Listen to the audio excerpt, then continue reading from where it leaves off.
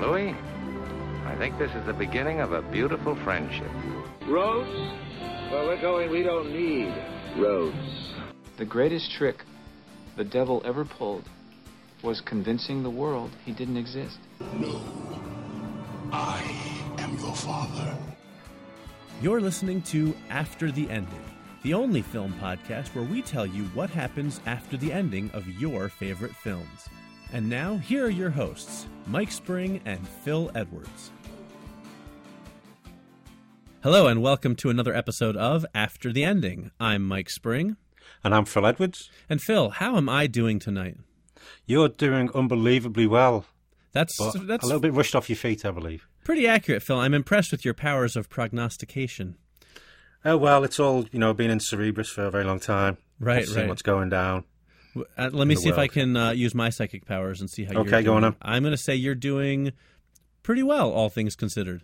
How did you know? Well, listen, when you host a podcast together, people might not know this, but you develop sort of a bond. It's like, and it goes beyond just words about movies. It's a deeper connection. It's like Elliot and E.T., if you will. Oh, a nice reminder or callback. That's right, a callback to our last episode. Yes, so if you haven't listened to that one, people, carry on listening to this episode, but then go back. Well, it might automatically play anyway, but yeah, it's going to be there. Right, exactly. It won't be hard to find. So. Yeah. Oh, and also for other listeners who may be just joining us, Mike is over in America and I am sat here in England. Yes, so we are both in the middle of some severe political upheaval, it seems like. Phil's just had some. I'm maybe going to have some in a few months, so it's an interesting time. But you know what? We're here to talk about movies, not politics. So that's why we're looking at two political movies today. That's right. Yeah, we're doing The American President and All the President's Men. No, just kidding. Although that could make for a good double feature. But, yeah, actually, it could have, yeah. Although All the President's Men is based on a true story, so obviously that would negate our rules. But such a good film. Oh, for sure. But what films are we talking about tonight, Phil? A bit later on, we will be doing After the Endings for The Rock. That's the one by Michael Bay and starring Nicolas Cage and Sean Connery. Very good. That was another bad impression. Our string of impressions just keeps going and keeps getting better every week. You'll never guess who this one is, and I literally mean that. Okay. Before that, we'll be doing Wes Anderson's 1998 film, Rushmore, which was Jason Schwartzman's debut film and also stars Bill Murray and Olivia Williams. And this week, our top 10 films will be covering the year 1945. Very good. All right, so why don't we dive right into things, Phil? Take us through the events of Wes Anderson's Rushmore. I certainly will. Okay, then we have Max Fisher, played by Jason Schwartzman. He's a 15-year-old scholarship student at Rushmore Academy in Houston. He's in the most extracurricular activities of anybody, but he's the least scholarly student in the school and has an ongoing sort of feud with the headmaster, played by the always reliable and brilliant Brian Cox. Meanwhile, another character introduced is Herman Bloom, played by Bill Murray, who's the head of a multi-million-dollar company. But he finds himself bored, his marriage isn't working, and his two sons are idiots. Absolute idiots. Herman gets to know Max, and they become friends, and Herman has an admiration for Max. He likes the way he's always doing stuff and his get up and go. Both Max and Bloom fall for a new teacher, Rosemary Cross, played by Olivia Williams. She's new to Rushmore and recently lost her husband. Max, though, goes too far and becomes obsessed with her, but little does he know that Bloom starts dating her. Max tries to get an aquarium built, but ends up getting expelled. So he goes to public school and meets a lovely girl called Margaret Young. She really likes Max, but he totally ignores her. Max ends up finding out that Bloom is dating Rosemary and doesn't like it and tries to get his revenge. Max and Bloom become bitter enemies and their actions escalate. Max tells Bloom's wife of the affair and things go from bad to worse. Max ends up giving up, as he knows even if he won Rosemary, would still end up loving Bloom. Depressed, Max quits school and begins working at his father's barbershop. He later finds out that Rosemary and Bloom have split, and returns to school and strikes up a friendship with Margaret. Max decides to win Rosemary back for Bloom and invites them both to a play he wrote, and they end up back together. The end. Very nicely done. Yes, there's lots of typical Wes Anderson, beautiful little scenes, symmetry, soundtracks, a bit twee in places, but so there's lots going on visually and things like that, but that's the basic story. Yeah, those were all very positive adjectives to use to describe this movie, Phil. I'm glad. Well, I do really quite like the film. No, I know. It's, listen, it's a film that a lot of people really like. Of course, it kind of put Wes Anderson on the map. As we discussed a few episodes ago, I'm not really a fan of Wes Anderson films. In fact, I really can't stand most of his movies. Rushmore is no different. But it certainly is something that people... But I will say in my defense, though, I did not kill anybody with a bus this time around. So I feel like...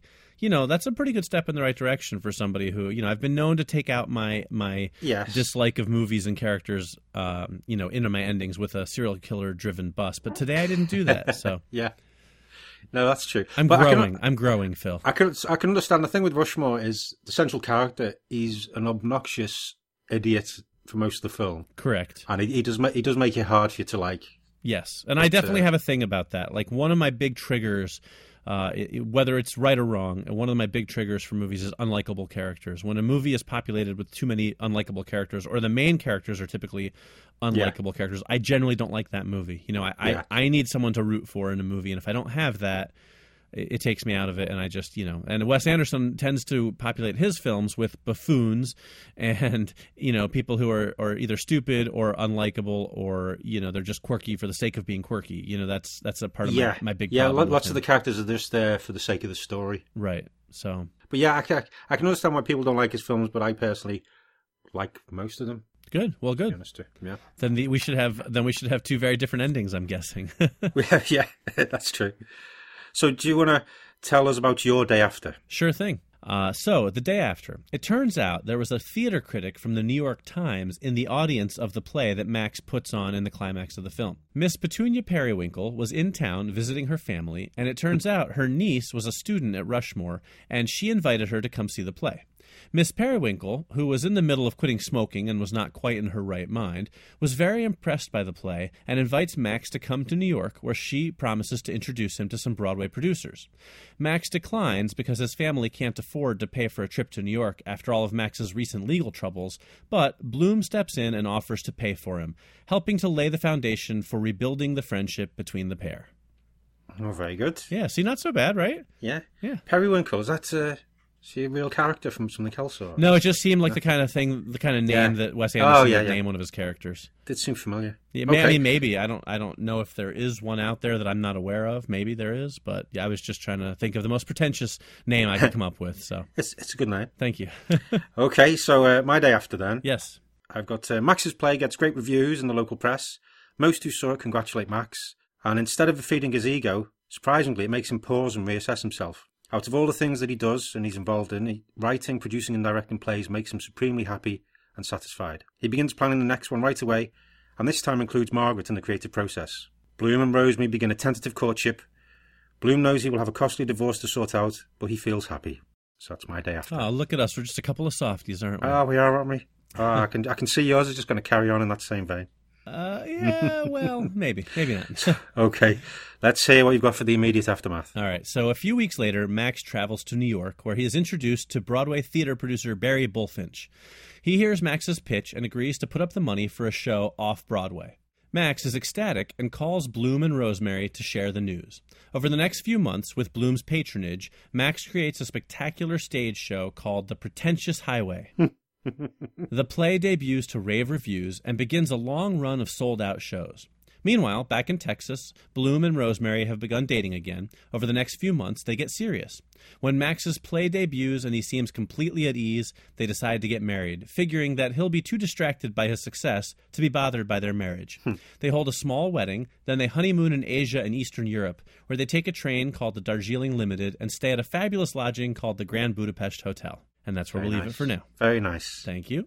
Yes. Look at me. I'm even tying into Wes Anderson's other films. It's like a regular Wes Anderson love fest over here. It certainly is. I've not actually seen the Darjeeling Limited. Yeah, neither have I. That's the one Wes Anderson film that I never got around to. So it's probably the other one that I would love. Besides, it's probably the best film ever, but I haven't seen it. It could well be. Yeah.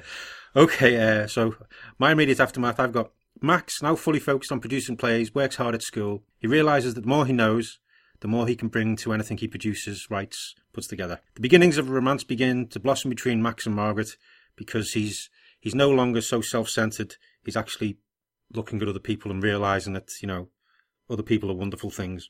Bloom realizes he will lose everything in a divorce, so he offers a huge out-of-court settlement to his wife, and he is surprised when she takes it. Bloom is not as rich as he once was, but he has enough to get by and pours himself back into work to get the money back up, and he realizes he's got focus. He pours himself back into his work, something he has not done for a while. He has his focus back, and his romance with Rosemary has a lot to do with that.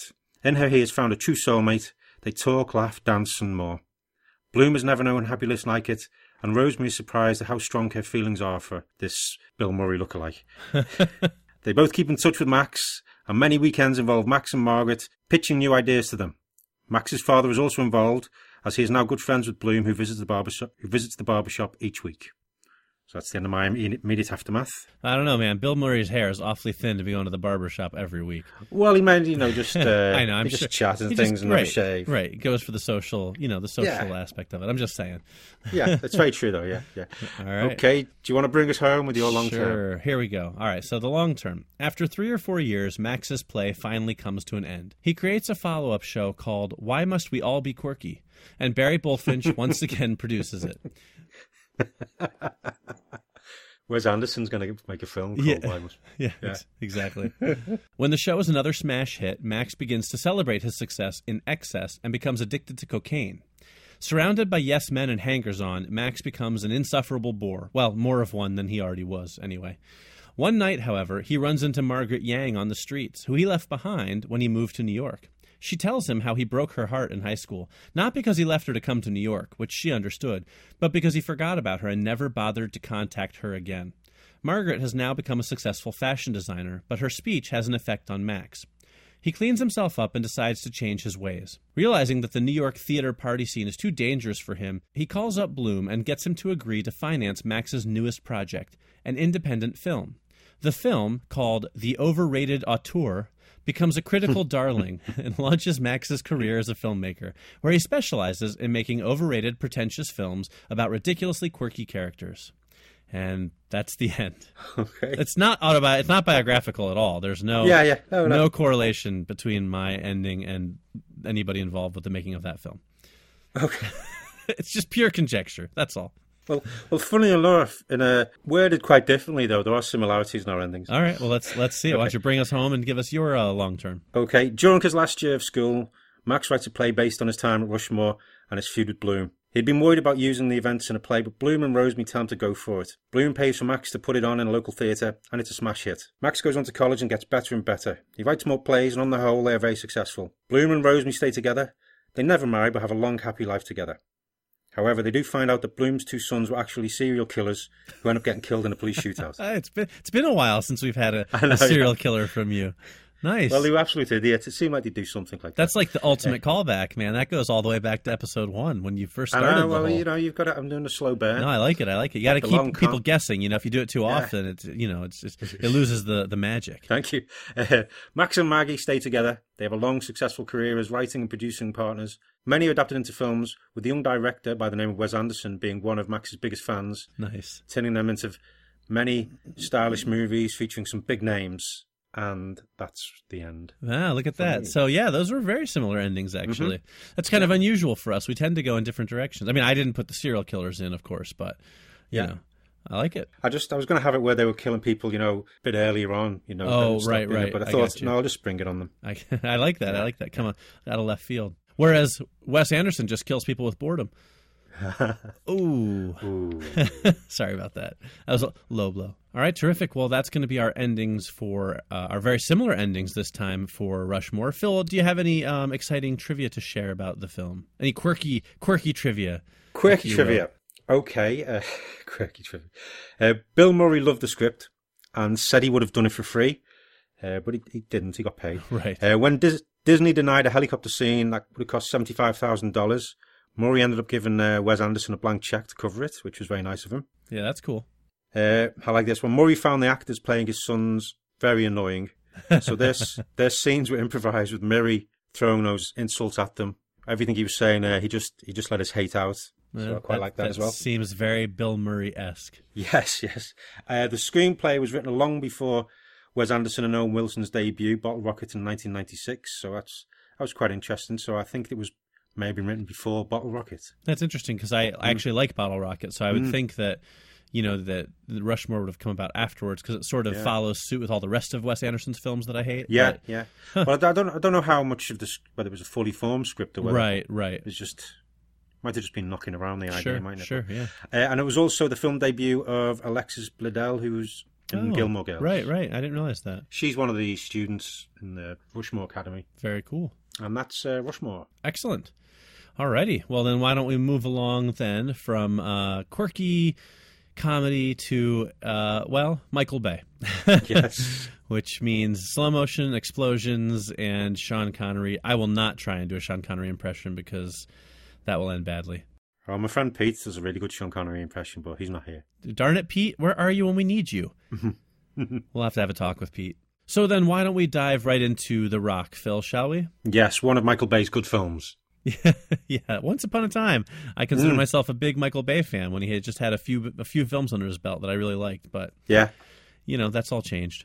Yes. So. Sadly.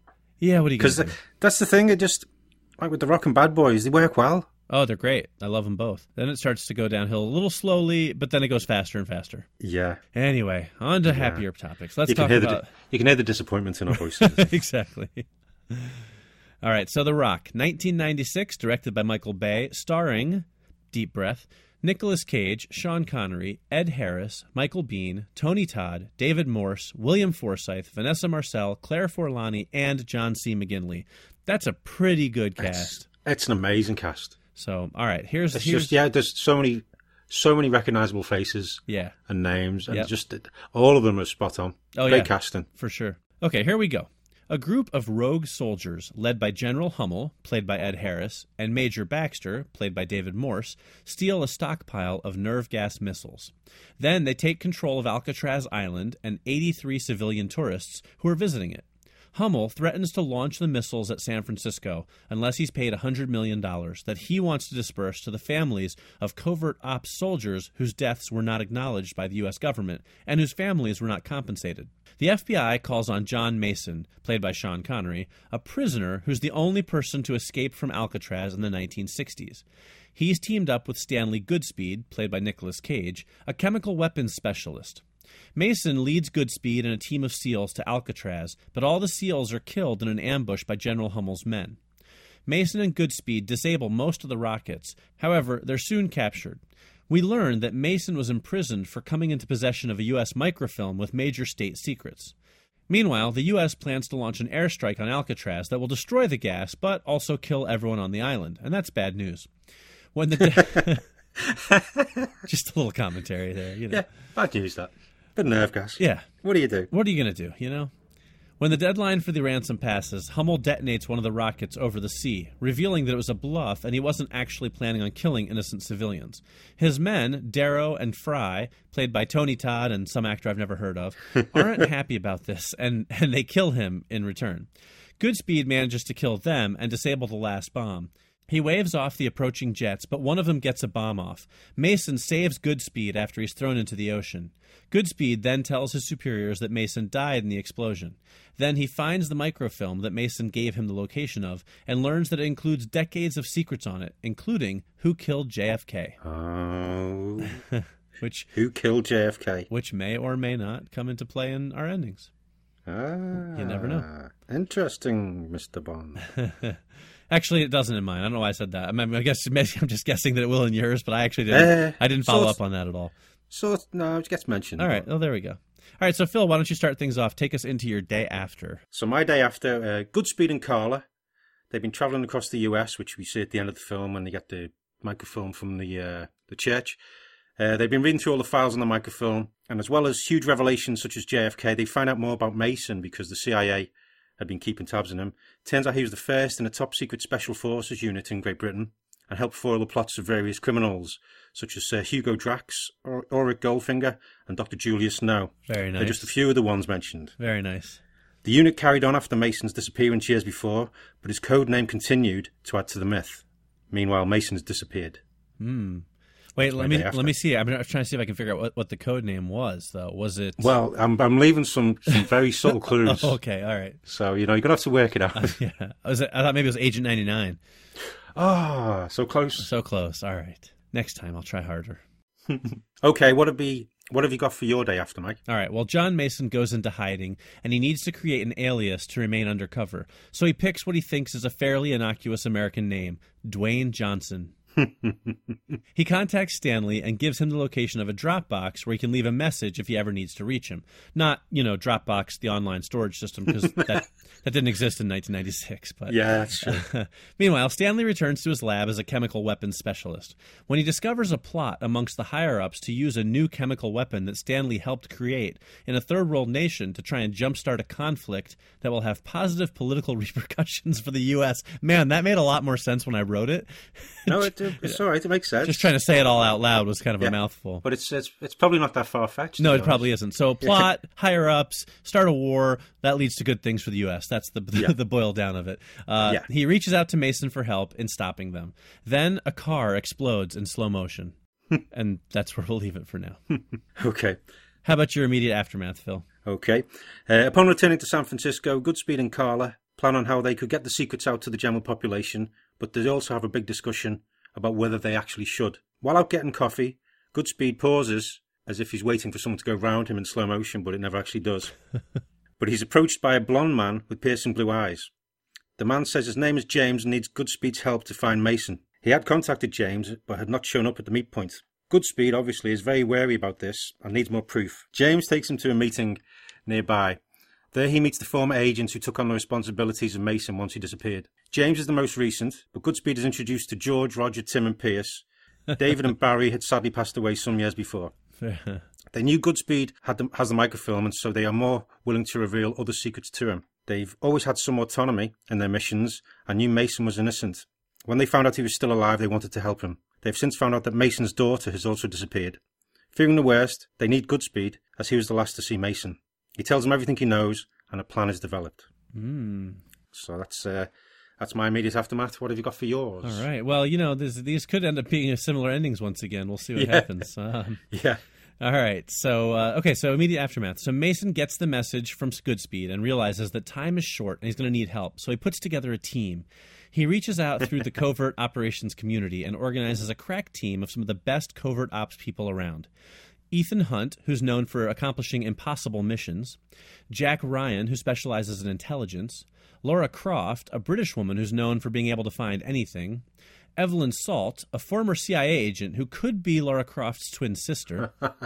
Frank Moses, a former American Black Ops agent known as Red for some reason, even though he doesn't have any hair. Former CIA agent Brian Mills, who's a bit of a wild card because people close to him keep getting taken. Jason Bourne, a mysterious and deadly assassin. And some British chap named James Bond, who looks awfully familiar to Mason, but he can't put his finger on quite why he looks so familiar. Shucksy. Yeah, he's very sexy.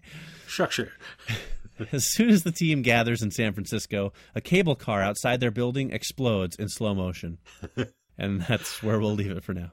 Well, I want to see a film with all of those agents in. Could you imagine that? Oh, yeah, it'd be fantastic. The Unstoppable. Right, well, it should be the Expendables. They'll be the Unstoppables. The Unstoppables, right.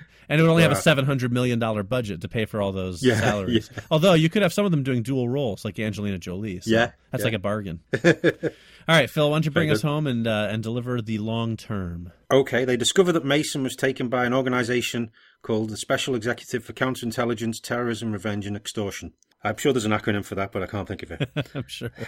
They wanted Mason for his knowledge and the microfilms. They could use it to blackmail governments and individuals.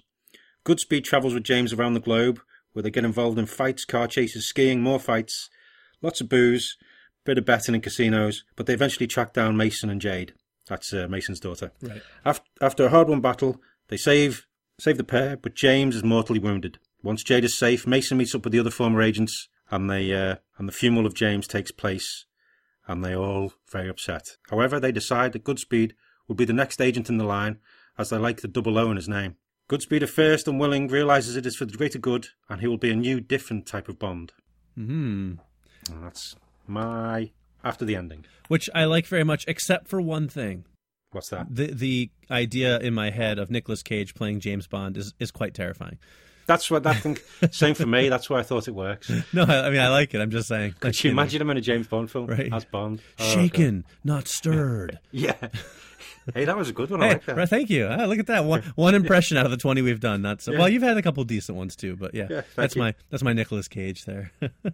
I've never tried doing Nicolas Cage. You have to keep it short though. When he was being talked about for being Superman, all I could ever think of was like, it's gonna be Superman. It's just gonna be like, well, Lois.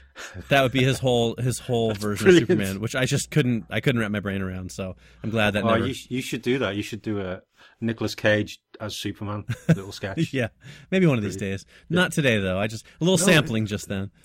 Yeah, brilliant. Thank you. Okay, so do you want to bring us home with your long term? Sure thing. All right, so dodging explosions left and right, Mason and his team go into action.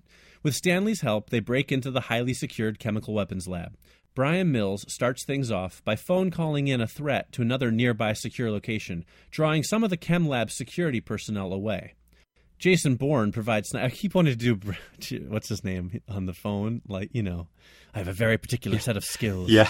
But I don't know how to work it in exactly right, so... You could have had it where he doesn't actually show up. He just keeps calling into all of them saying, I'm on the way. The bus has stopped, but I'm having a word with the driver because I have a particular set of skills. That's right. If he does not deliver me, I will find him and I will kill him. Right. You don't know me, but you need to know that. You do a good Liam Neeson, though, actually. Thank you. I didn't realize until just now. All right. Jason Bourne provides sniper cover from the building across the street. Ethan Hunt goes into the ductwork to reach the inner layers of the secured facility. Jack Ryan is in a disguised electronic surveillance truck outside relaying info to the team. Bond goes undercover as an army general, while Evelyn Salt lures away the security team and disables them. Frank Moses works the perimeter, while Laura Croft coordinates with Ethan to unlock the security measures and gain access to the inner core of the facility. This is all, you gotta, it's like an action movie, so you gotta be picturing in your head, it's things are heating up, they're getting exciting now. Yeah, I love those scenes when they're talking about the plan and then it keeps cutting with them actually doing the plan. Right. Yeah, that's great, isn't it? Yeah. Well, picture that in your head while I'm reading this. I'm picturing it. All right. And you know what? It shocks you.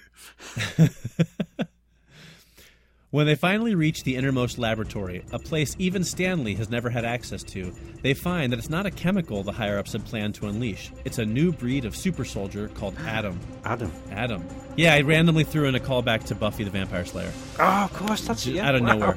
Jesus Christ, that's just going because. back. Yeah. Well, there you go. I was about to say it's a new breed of super soldier called Adam, who looks kind of like a robot zombie. That might have clued you a little more. Would have got it then. Yeah, They debate whether or not they should free him, but his programming kicks in and he starts fighting the team. None of them are able to defeat him, so Stanley calls the team out of the room and seals it, releasing the pre-programmed countermeasures that flood the room with a cocktail of poisonous gases that are the only thing that can stop the super soldier. As the team runs out of the building, the entire facility starts to self-destruct in an orgy of slow-motion explosions, each one bigger than the last. They finally emerge, bruised and bloodied, but intact. The day has been saved once again. Very good. And there you go. Thank you. Okay, so that's our endings for The Rock. Phil, do you have any explosive trivia to share with us? Kaboom! Nice. Yeah. You don't know me, but I will find you, and I will hunt you down. Okay, and I will deliver trivia to you. Yeah. I'm a man of a particular set of skills, and those skills are trivia. Sean Connery didn't want to travel to Alcatraz every day, so they built him a cabin on the island. Really? Yeah, apparently, That's interesting. That's awesome. I don't know that I'd want to sleep on Alcatraz by myself. No, but, if Sean Connery was there. Right. The premiere was also held on Alcatraz. Arnold Schwarzenegger was offered the role of Mason, but the script was unfinished and he turned it down. And apparently he was also considered for Goodspeed at one point. Interesting. Yeah, Stanley Anderson played the president in the film, and he also played the president in Armageddon. Huh. That's kind of a cool tie-in.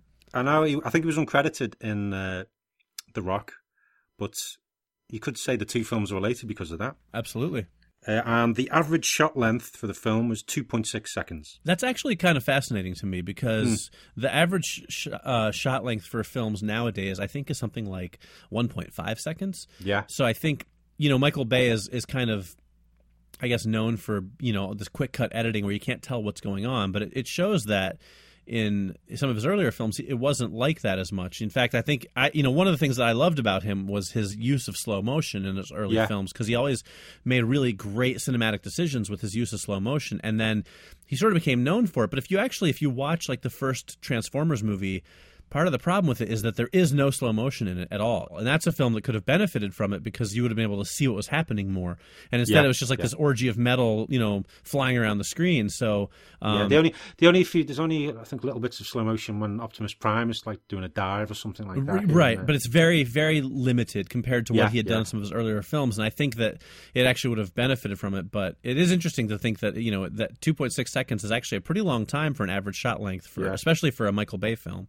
Well, it's like with The Rock and his earlier stuff, they're a lot more coherent than his later films. Oh, yeah, for sure. He definitely started off and was doing a very particular thing very well, and then he sort of just took it too far. He over-stylized, and now it's just a mess. All right, well, that's going to wrap up our endings for The Rock and Rushmore. If you have thoughts on our endings or you'd like to share your own, we would love to hear them. We'll tell you how you can reach us in just a little bit.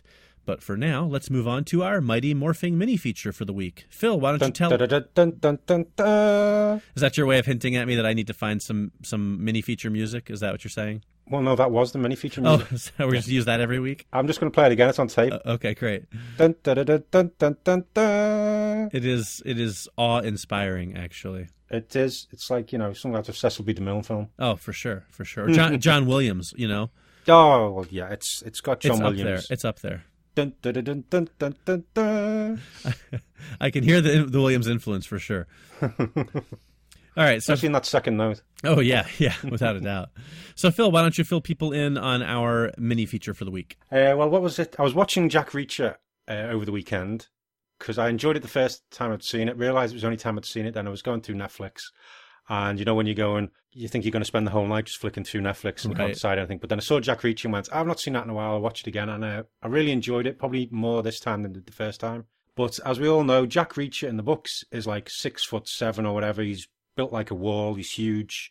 So he's like a big presence physically as well as his skills and mindset.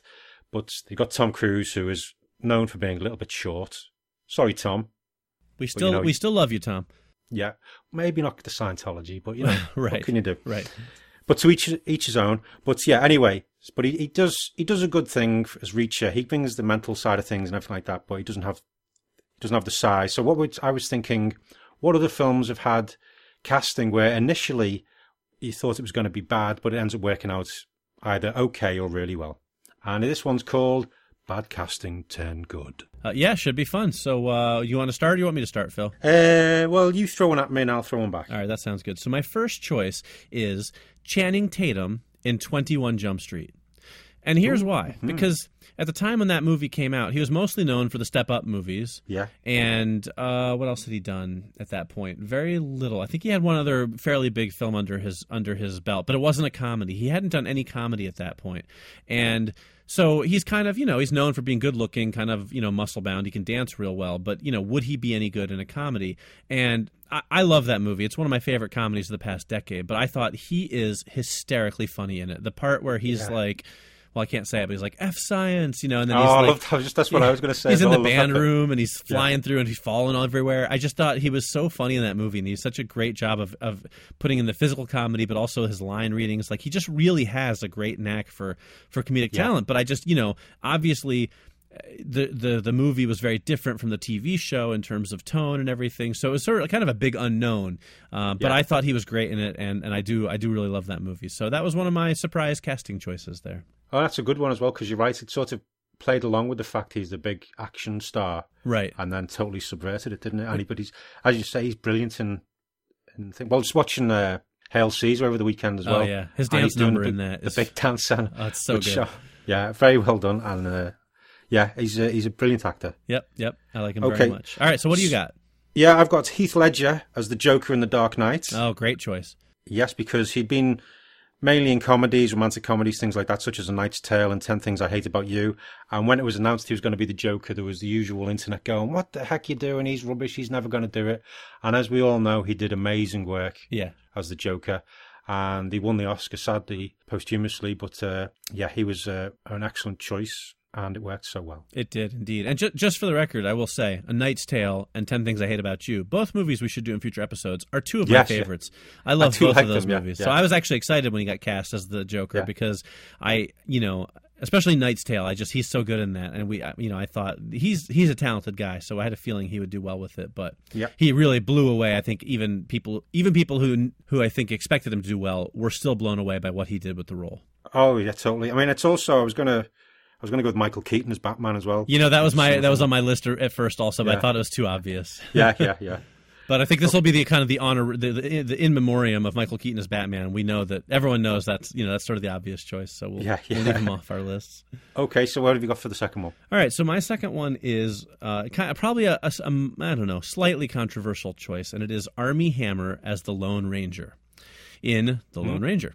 And the reason I picked him for that is, A, he'd really only been in one major film to that point, and that was The Social Network, where he played the Winklevoss twins, and it was a very kind of, everyday person sort of role. It wasn't anything, too much heavy lifting. But then he gets cast in this huge, big budget film. He's carrying it on his back as the title character, and nobody knew if he'd be able to pull it off or not. Now, a lot of people would argue that he didn't, or that because the film flopped, that he failed, but I actually really love that movie. I think it's incredibly underrated. I thought it was a great film. Yeah. It was a really good film. It is. It's really funny, and it's very fun, a lot of adventure. It's just that kind of old-fashioned, just, good time kind of, Wild West adventure, and I just thought he really brought a lot to it. His sort of slightly clueless but still heroic portrayal of the Lone Ranger, I really enjoyed it. So so I think he lived up to the task. I think he delivered exactly what the movie wanted and needed, and it's just a shame that more people didn't embrace it. Yeah, I know. I would like to have seen some more films with him as the Lone Ranger. Oh, for sure. Yeah. All right, Phil, what about your second choice then? Okay, I'm going to go way back and go with Vivien Leigh from Gone with the Wind. Wow, interesting choice. Because she was a British actress playing a famous Southern belle. Oh, yeah, I didn't really think about that. Fans wrote many letters at the time saying it was an insult to Southern women and a direct affront to the men who wore the grey. As we know, it turned out very well indeed. Yes, it did. At the time, there was no internet, but there was lots of people writing letters, and they really didn't want her to be in the film. Well, you got to be really worked up about a movie to take the time to write a letter by hand and put it in an envelope and mail it and address it and stamp it and mail it. So clearly people were very, very passionate about it. But like you said, it obviously worked out well in the end. Yeah. And as we were doing, mention James Bond, both of us in the last thing, we can also say Daniel Craig was a... Yeah, I thought about him too. Yeah. Short, blonde, and with a kind of weird-looking face. But, no. Yeah, he's worked out okay too, though. Yeah, he's done all right. He's done all right. If anybody's got some other examples of bad casting turn good, you can please let us know, and we'll mention them in a future episode. Yeah, we'd love to hear from you. Meanwhile, let's move on then to our top 10 films of 1945. And you know what I realized, Phil? I haven't said the name of this feature in a really long time. So it's our 100 Years of Movies in 100 Episodes, which is every week we pick a year and we share our top 10 films from that year. I know it's fairly self-explanatory, but just in case you're a new listener, you're not wondering why we're randomly talking about 1945. We pick a different year every week. All right, Phil, why don't you climb into that time machine of yours and take us back to 1945. Okay, 1945. It was the end of World War II. The Prime Minister was Winston Churchill, followed by Clement Attlee. And over in the US, the President was Franklin D. Roosevelt, followed by Harry S. Truman. Obviously, there's still some events happening from the war. And involved, one of them was the USS Indianapolis being hit by a torpedo and sinking, where sadly many of the people who fell into the ocean were picked off by sharks and made famous in that brilliant monologue in Jaws. Arthur C. Clarke suggests the idea for geosynchronous communication satellites back in 1945. I know, right? He was a smart guy. Yeah, definitely. And Mongolians wrote for independence from China. Astrid Lindgren's Pippi Longstocking book is published.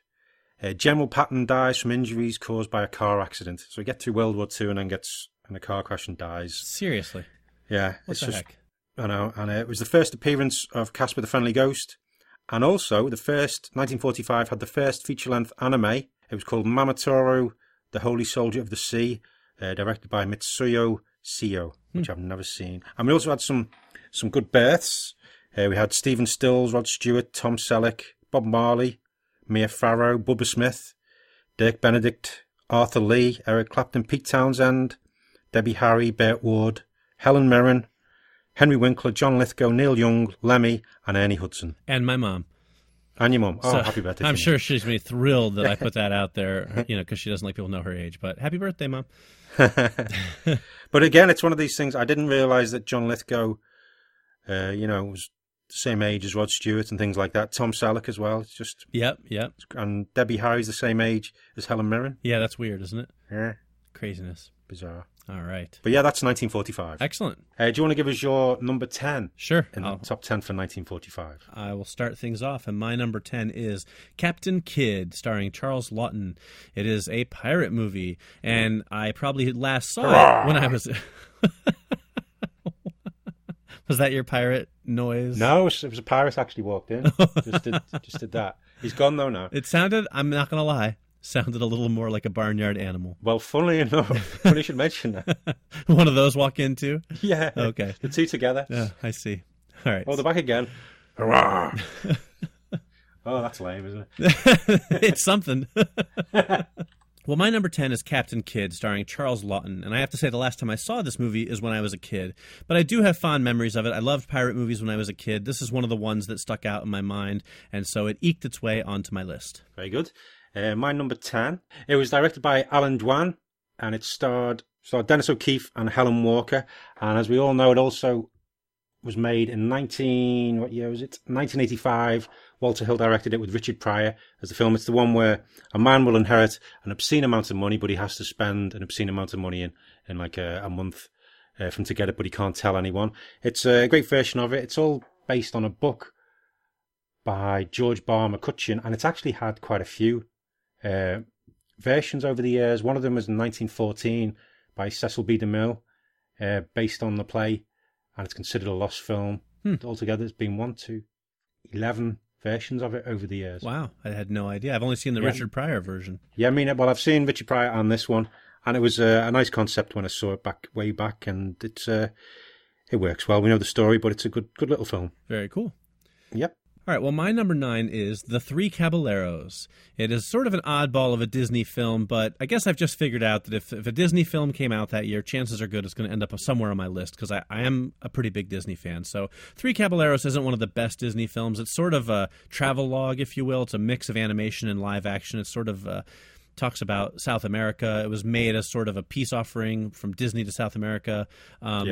But it's got Donald Duck in it. It's got some fun segments in it. And it's just, like I said, sort of a curiosity. So for me, I have seen it. I do have an affinity for it. So like Captain Kidd, it kind of ekes onto my list up at the top there. Yeah. Well, it's one of the ones of Disney films I've never actually seen. I've been aware of it, but never managed to track hold of a copy to watch it. You know, I don't know that you really... I think, honestly, it's a nostalgia pick for me. I think if you see it for the first time as an adult, I don't know that it's going to win you over. Because, again, portions of it are about, like, hey, let's visit Brazil and see what it's like to live in Brazil. And it's very dated. You know, it's a documentary about Brazil in the 40s. I mean, you know... But again, it's a nostalgia pick for me. It's a movie that I enjoyed when I was a kid. And so, you know... But I don't know that I'm going to say you need to rush out and watch it. Okay, fair enough. Okay, well, my number 9 is And Then There Were None. It was another one which has had many adaptations, but it's an Agatha Christie story, directed by René Clair, starring Barry Fitzgerald, Walter Houston, and June Dupree, amongst others. It's a group of people are brought to a mansion where they're then accused of a crime, and then they get picked off one by one. And I think it's been remade many times, and Arnold Schwarzenegger's Sabotage is one of the most recent ones. That film was originally called 10, and it's a great murder mystery, and it's worth a watch. It is. That's an excellent pick. I will say that saying that Sabotage was based on this, it hurts my heart a little bit. But I know. I mean, it's very loosely based, obviously. Yeah, in the loosest terms, but still, it is good though when you do take a basic idea for a thing and use it. But unfortunately, it didn't turn out the best in Sabotage. No, definitely not. Yeah. All right, well, my number 8 is They Were Expendable, starring John Wayne and directed by John Ford. One of the few non-Western pairings between John Wayne and John Ford. It's an interesting film for me. It's a good war movie. It's about a PT boat and its crew, and John Wayne actually has a supporting role. He's not the lead actor in it. And I like the movie very much, but it's awfully long. It's 2 hours and 16 minutes, and I feel like it could have cut out about 40 minutes of that pretty easily. But that said, some of the battle sequences in it are really spectacular, especially considering this is 1945 and there were no real special effects to be used. I mean, there are some special effects, but mostly it's actual boats out on the water with, you know, I don't want to say actual explosions, but, you know, it's not CGI. It's explosions made through practical special effects, and there's boats blowing up, and they're sinking ships, and there's missiles firing, and it's some of the action scenes are just really, really impressive, especially when you consider when the film was made. So that's my number 8. Cool. I think I've got vague recollections of seeing it, but I couldn't remember well enough to include it on the list. Sure. But yeah, I like stuff like that. Okay, my number 8 is The Lost Weekend, directed by Billy Wilder and starring Ray Milland and Jane Wyman. And it's a powerhouse performance from Ray. He's playing an alcoholic who goes back on the booze after being on the wagon for 10 days, and it's following his bender basically for the next few days. And it's supremely well acted. It's depressing. It's a few funny moments, as often is in the darkest times people have. But it's well worth a watch. Great film. Excellent choice. All right, well, my number 7 is Spellbound, starring Gregory Peck and Ingrid Bergman, and directed by the great Alfred Hitchcock. Now, normally an Alfred Hitchcock movie would probably be in my top 2 films, but Spellbound is not one of my favorites of his, to be honest with you. Like They Were Expendable, it's awfully long. It's just about 2 hours, and but it's really talky. It's kind of a psychological drama. Yeah. And with the exception of like the last 15 minutes of the film, which does feature a very cool psychedelic vision that was designed by Salvador Dali. With the exception of the last 15 minutes or so of the film, it doesn't really feel like Hitchcock. It feels like kind of a run-of-the-mill 50s, 40s or 50s sort of, drama. So it's not one of my favorite Hitchcock films, but Ingrid Bergman is terrific in it. Gregory Peck is terrific in it. It's still a good film. It's just not as high up on my list as many other Hitchcock films would be. Well, funnily enough, my number 7 is also Spellbound. All right. Yes. Very good. I have pretty much the same reasons as you. Yeah. It's a good film, but it's a Hitchcock film and you expect something a bit better. Yeah, I think that's exactly it. I mean, you just when you watch a Hitchcock film, you sort of expect to, to just get wrapped up in, and how great it is. And this is it's good, it's solid, but that's all it is, Yeah, but I just say the dream sequence by Dali is very good. Yes, it is. Yes. All right, well, my number 6 is The Picture of Dorian Gray, starring George Sanders, Herb Hatfield, and Angela Lansbury. The Picture of Dorian Gray is a classic story. Oscar Wilde, I believe, wrote the original. Yeah. And this is one of again, kind of a theme, one of many film adaptations of it, but it is the one that I've seen, and it is sort of the classic. I think this is the one most people refer to when they think of it on film, and it's just a cool story done justice by a really good film adaptation. Yeah. Totally agree. It's funny, isn't it? There are some certain films or workbooks or plays that can get remade again and again and again, and nobody complains. And yet you have like one film or something which, as soon as there's mention of a remake, people are going, "Oh my God, how dare they?" Right. It's weird, isn't it? How some properties, it's okay to remake it. Yeah. And others, I don't know what the difference is, but it is interesting. It's weird. For sure. Yeah. All right. How about your number 6, Phil? Yeah, my number 6 is Dead of Night. It's a British anthology horror film from Ealing Studios. It's got a number of different stories, as they do, lots of different actors.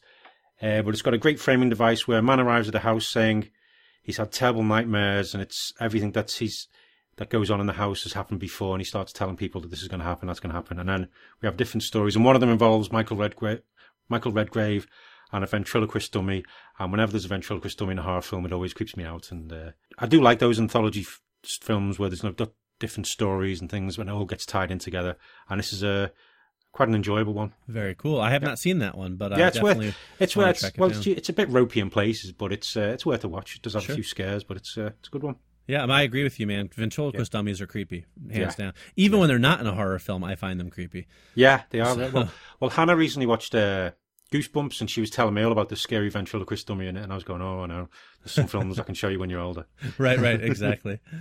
What's that one with Anthony Hopkins? Magic. Yeah. That one creeped me out. Right. So go on, what have you got for your number 5? All right, my number 5 is The Naughty 90s, starring Bud Abbott and Lou Costello. And it's a great comedy starring the two of them, and it also features what is considered by most people the definitive filmed version of the Who's on First routine, if you will. And I know... I don't think I've seen the whole movie probably in a very long time, but, Who's on First to me is still one of the greatest comedy bits of all time. And it still holds up as well. Oh, for sure. I mean, it's amazing. Even if you don't follow baseball, it doesn't matter. It's just brilliant. And this one, like I said, is one of the best filmed versions of it. So there you go. That's my pick. Yeah. Well, I love the sketch, but I love that bit, but the film, didn't like the film enough to put it on the top 10. Fair enough. I think I probably put it on mostly because of Who's on First, to be honest. Yeah. But I remember there was an episode of Animaniacs where there was some crotchety squirrel character, and they were I think she was at Woodstock, and they did a riff on the whole sketch, and we got talking about who's on stage, the band, and they were just doing all that stuff, and it was really good. It's That's probably funny. On YouTube somewhere. But that was, yeah. That's it was funny. good how it was nice to take that sketch but make it different. Right. Good, yeah. Very clever. Okay, my number 5 is The Thin Man Goes Home, directed by Richard Thorpe, and it stars William Powell and Myrna Loy, and it was the 5th of the six Thin Man films that got made, and we see Nick and Nora going on a holiday, and surprise, surprise, they get involved in a murder. I always like the Thin Man films. I just love the charm and the banter between Nick and Nora, the characters, and also they got the cute little dog as well doing stuff. But this wasn't the best one in the series, but it's always enjoyable to see them together. Sure. I've actually only seen the first film in the series, and I do enjoy it very much. I just haven't gotten around to tracking down the rest of them, but excellent choice for sure. Yep. Okay, so what have you got for number 4? Well, my number 4 is Anchors Away, starring Frank Sinatra and Gene Kelly, as well as Jerry the Mouse. Obviously, it's a pretty famous musical, which stars Kelly and Sinatra as two sailors on leave. And at one point, Gene Kelly does a duet with the animated Jerry the Mouse from Tom and Jerry, which is a piece of cinema history. It's a fun movie. That sequence especially is just utterly fantastic. I don't love musicals, but this really is a classic in my opinion, and it's a film I enjoy. Yeah, I know what you mean. That thing with Jerry, it's supremely well done. Yeah, especially considering, again, the time period. Mixing animation with live action was really not done at that point. And while their interactions, aren't as sophisticated as you'd get later on with something like Roger Rabbit, it was still pretty groundbreaking for the time. Oh, totally, yeah.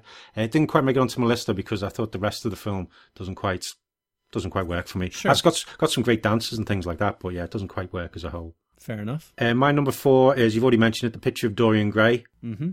It's probably the definitive film version so far. It's just it's a great story, dark story, and it does it very well. My number 3 is Brief Encounter, directed by David Lean, most famous, of course, for Lawrence of Arabia, and starring Celia Johnson and Trevor Howard. And I actually just saw this film for the first time recently, but I was really impressed by it. It's a drama, and it's basically just about these two people who are both married, and they meet and they sort of fall in love and have kind of this it's an affair, a very subtle affair, but it's an affair nonetheless. Nothing's actually done, is it, physically? But. Right, exactly. But what I love about it is, it's very different from Lawrence of Arabia. You think of David Lean, you think of the expanse of Lawrence of Arabia and how big the film is, and then this movie is so small and intimate. I mean, almost the entire film takes place in a train station, with a few exceptions.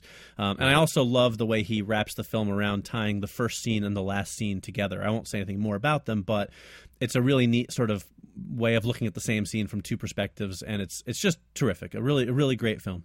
Yeah, well, for the third week in a row, I think number 3 is the same, because I've got Brief Encounter down as well. Very good, excellent. As you say, it's a very small story, but the acting is just brilliant. Just the way half the time they're showing the growing love and passion and disappointment and frustration just with their eyes. Right. Especially, I think, is it near the end where they're interrupted by a friend and she's talking to them, and they realise they just wanted to say goodbye to each other, but they can't because she's there. It's just, it's a classic film. Yeah, it's definitely, it's one of those things where, you think, how can people fall in love when, at minutes at a time, it seems like, but, they convey everything so convincingly, like you said, with their eyes and with their performances, that it just works on every level. Yeah, really good film. Okay, right. So that's we had the same for number 3. Let's see, what have we got for number 2? I think we're going to be different on number 2, because I think I'm throwing in a curveball here, but maybe I'm not, so we'll find out. My number 2 is Scarlet Street, starring Edward G. Robinson and Joan Bennett, and directed by the great Fritz Lang, who is best known, of course, for directing Metropolis in 1927. Yeah. And it's kind of a film noir, and Edward G. Robinson plays a guy who's like sort of an office schlub, been working the same job for 20 years, and he's also a painter. Then he meets this femme fatale who takes his paintings and starts selling them as her own with his permission, but then things get complicated when her boyfriend enters the picture, and things get twisty from there. And it's not a really famous film, I don't think, but I love Edward G. Robinson, and this is actually just a great example of film noir at its best. There's a lot of twists and turns, and it's just a really killer ending. So definitely a movie I recommend you track down. If you like classic Hollywood and you like film noir, or even if you don't, this might be the movie that changes your mind. So okay, because I've not seen that, and don't really know much about it. Yeah, it's really good. I don't want to say too much about the story, but it's very cool. Oh, I'll have to track that down. And funnily enough, thinking about it, I haven't seen many Edward G. Robinson films. Oh, really? I love him. Which is weird, because I do, every time I've seen him in something, I've really liked him. Yeah, he's one of my favorites. He's fantastic. I'll have to try and get hold of some Edward G. Robinson films. Sure.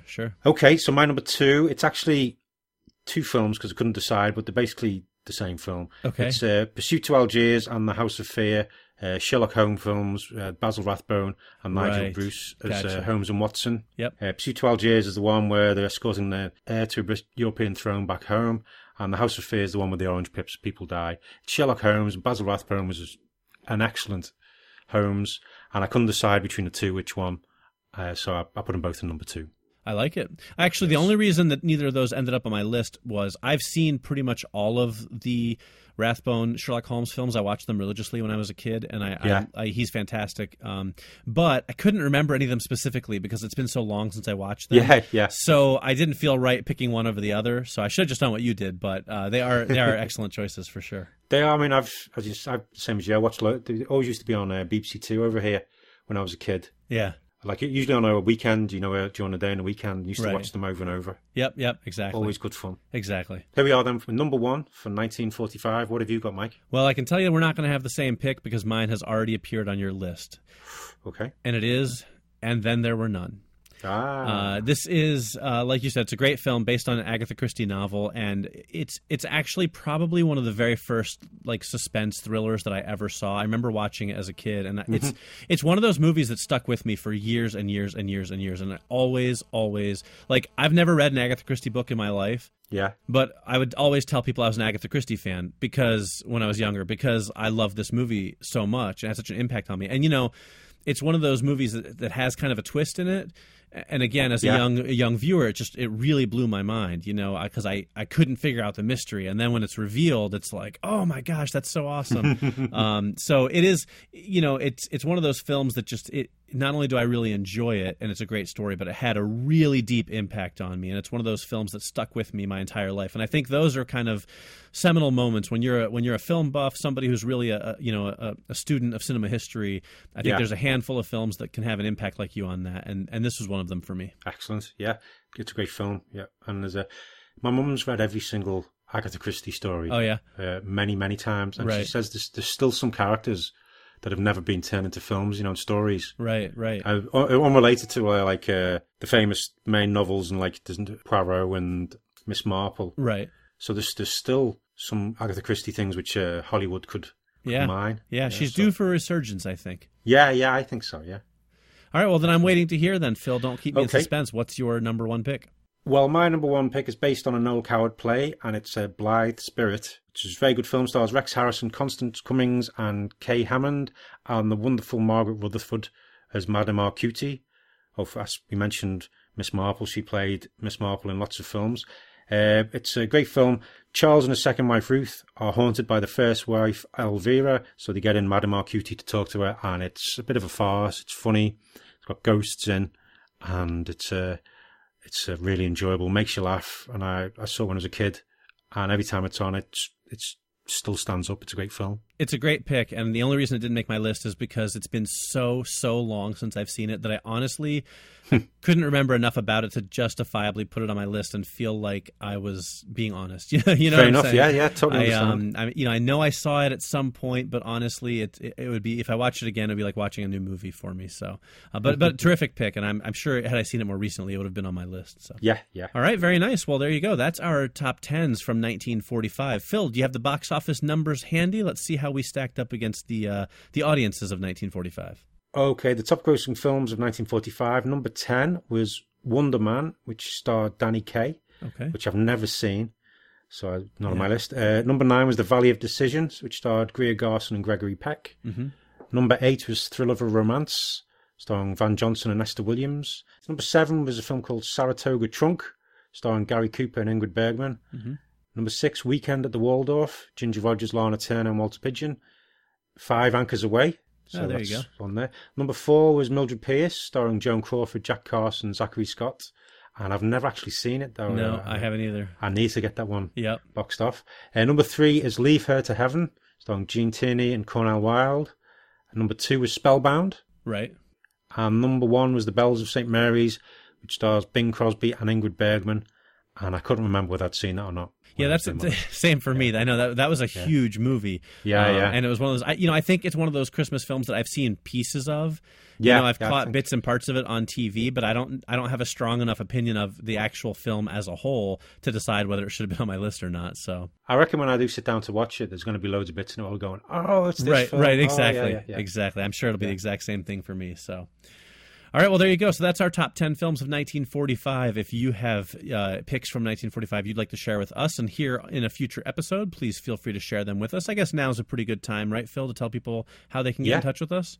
Okay, yeah, you can find us on Twitter at @after_the_ending. And we're also at facebook.com/aftertheendingpodcast. And you'll be listening to this on one of the various podcasting places. But if you're trying to find a different place to listen to us, we're on iTunes. Also, you can find us on soundcloud.com/aftertheendingpodcast. And we're also on Stitcher. And you can email us at aftertheending@verizon.net. Phil, let's tell people what they can expect to hear from us next week. What do we got coming up? I think this is going to be a good one. Well, next week there's going to be more pirate impressions. Oh, boy. Yeah. Can't wait. Oh, he's back again. There's going to be...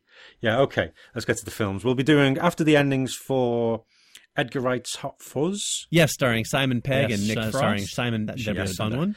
And that's There's Sean Connery. Keeps pecking his... I think it's keeps popping his head up. Shaun of the Dead is my favourite one. Really? There's now, I think. No, I don't know about that. I don't know. I mean, maybe for you, yes. I'm not saying no, like you can't have that opinion, but to me, Shaun of the Dead will always be the top of that trilogy. Yeah, it's still... No.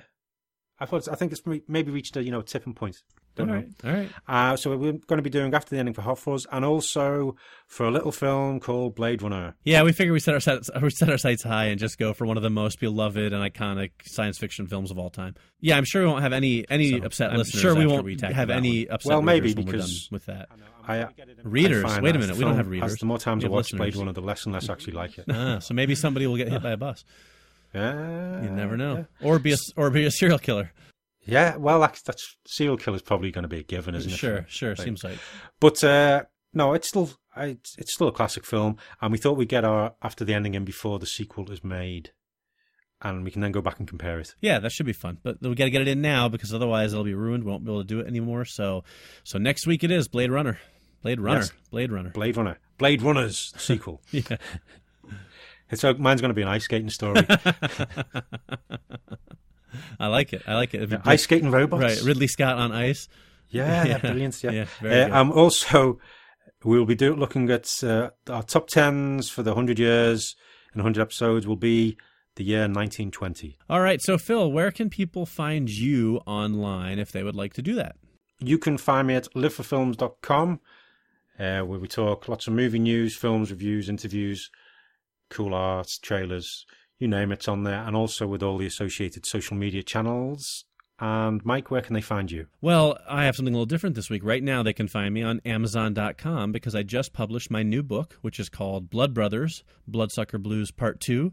It's not about Phil and I. I know it sounds like it, but it is the sequel to my hit best-selling. I'm going to just throw that out there because I can. It's the sequel to my book Bloodsucker Blues. This is part 2. So if you guys, the first book is available for free. You can get it on Amazon, Barnes & Noble, Apple's iBooks, Kobo, anywhere you can buy books, you can get the first one for free. And then if you like it, the second one's just a measly $2.99. So support your favorite podcast writer dude and go swing by, pick up a free book and see if you like it. And then you can also Excellent. Thank you. You can also find me on wordsoutloud.com where you can get some other free stuff, including the first book. So you can just go there and get it. And you can find me at facebook.com/MikeSpringOfficial. Lovely. I've read the first book in the series and it was most enjoyable, and I have not picked up the second one yet, but I am looking forward to reading it. Well, thank you kindly. I appreciate that. Yes.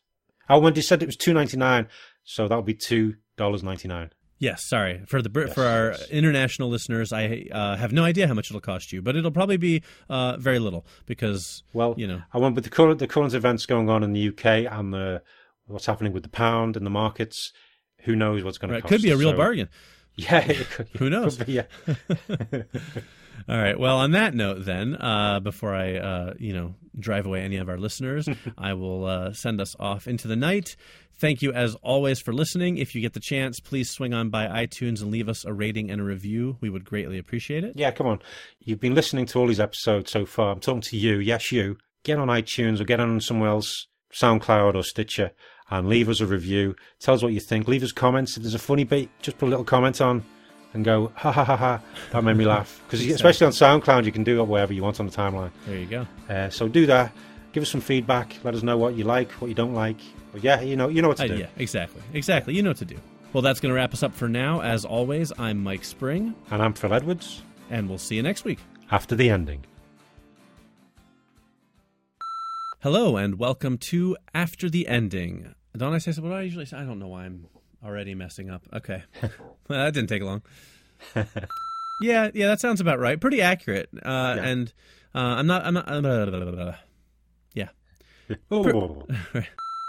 Well, I am glad you asked, Mike. We are doing... Are you really? Yes. So glad you were at a loss for words. Yes. This week we'll be doing our top 10 of 1981. Nope, we will not. No, we won't. Because we did that already. Yeah. And this list might seem a little familiar to you, listeners. Yeah. All right. So why don't we jive right into things? We're going to jive. We could do that. Start the music. Right, exactly. I'm doing a little boogie woogie, bugle boy. All right. Oh, hold on. Yeah, I've realised what I said. Ah, okay. Dodgy handwriting there. My favorite Sean Connery impression is the one that Tom Hardy did for the entirety of The Dark Knight Rises. I just took a drink, man. Yeah, sorry about that. Didn't mean to. I hadn't thought of that, but yeah. Oh, sure. Yeah. Oh. I expect you to die, Mr. Wayne. That's pretty much... You expect me to talk? Oh. Exactly. It's pretty much just, Tom Hardy doing a drunken Sean Connery, and that's, that's his entirety of Bane. So I'm going to have to watch it again with that in mind. Yeah, it'll change the movie for you. A group of rogue soldiers led by General Hummel, played by Ed Harris, and Major... Hold on. Yes. Hold on. When you said soldiers, it sounded like you're doing Sean Connery. Group of rogue soldiers. No, I must be all the sparkling water I'm drinking is going to my head. Super. Okay, the day after, Goodspeed and Carl have been travelling across the US. Wait. Yeah. Goodspeed and who? Isn't Carla the name of his girlfriend? Oh, I thought you said Carl, and I was like, what did he have a son? Although we don't know about a son. No. That you named Carl? It is Carla, isn't it? I think it is, yes, but it just sounded like you said Carl, and I was very confused. Okay, yeah. Because, you do like to name characters Carl. I do, don't I? So, Phil, why don't you fill people in on our mini-feature for the week? Yes, we did. Oh, yes. Well, Do you have any idea what the mini-feature is? Why don't you lead me in? Or don't. Oh, no, given the what's happened in the... Oh, yeah. Sorry. Yeah.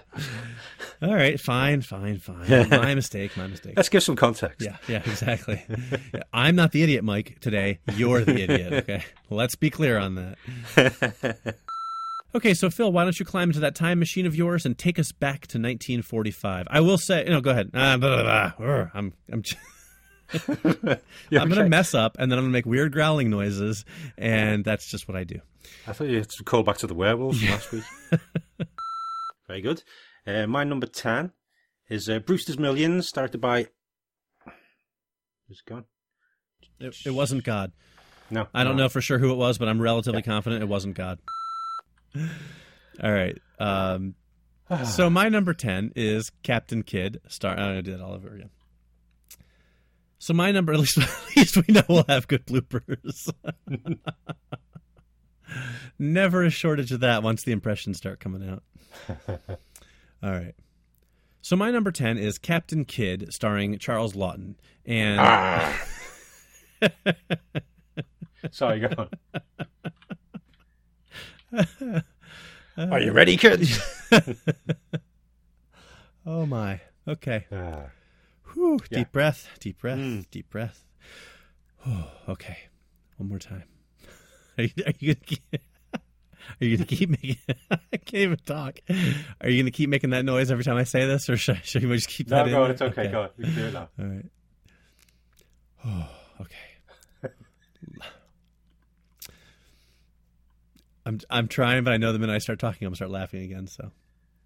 Go on, you can do it. Okay. Well, my awesome. Thanks, Phil. Okay. Oh, here we go. Okay, I feel it now. I feel it leaving my body. Okay. Well, Come on, Mike, you can do it. okay. Where's all the rum gone? If I do the whole thing in a pirate voice, it'll negate the That's the way to do it. Okay. All right. Okay. It's back in the room. I'm trying. I'm getting there. All right. Well, my number 10 is Captain Kidd, starring Charles. I didn't do anything, I swear. It's that thing, though. They got me laughing, and I can't stop. All right.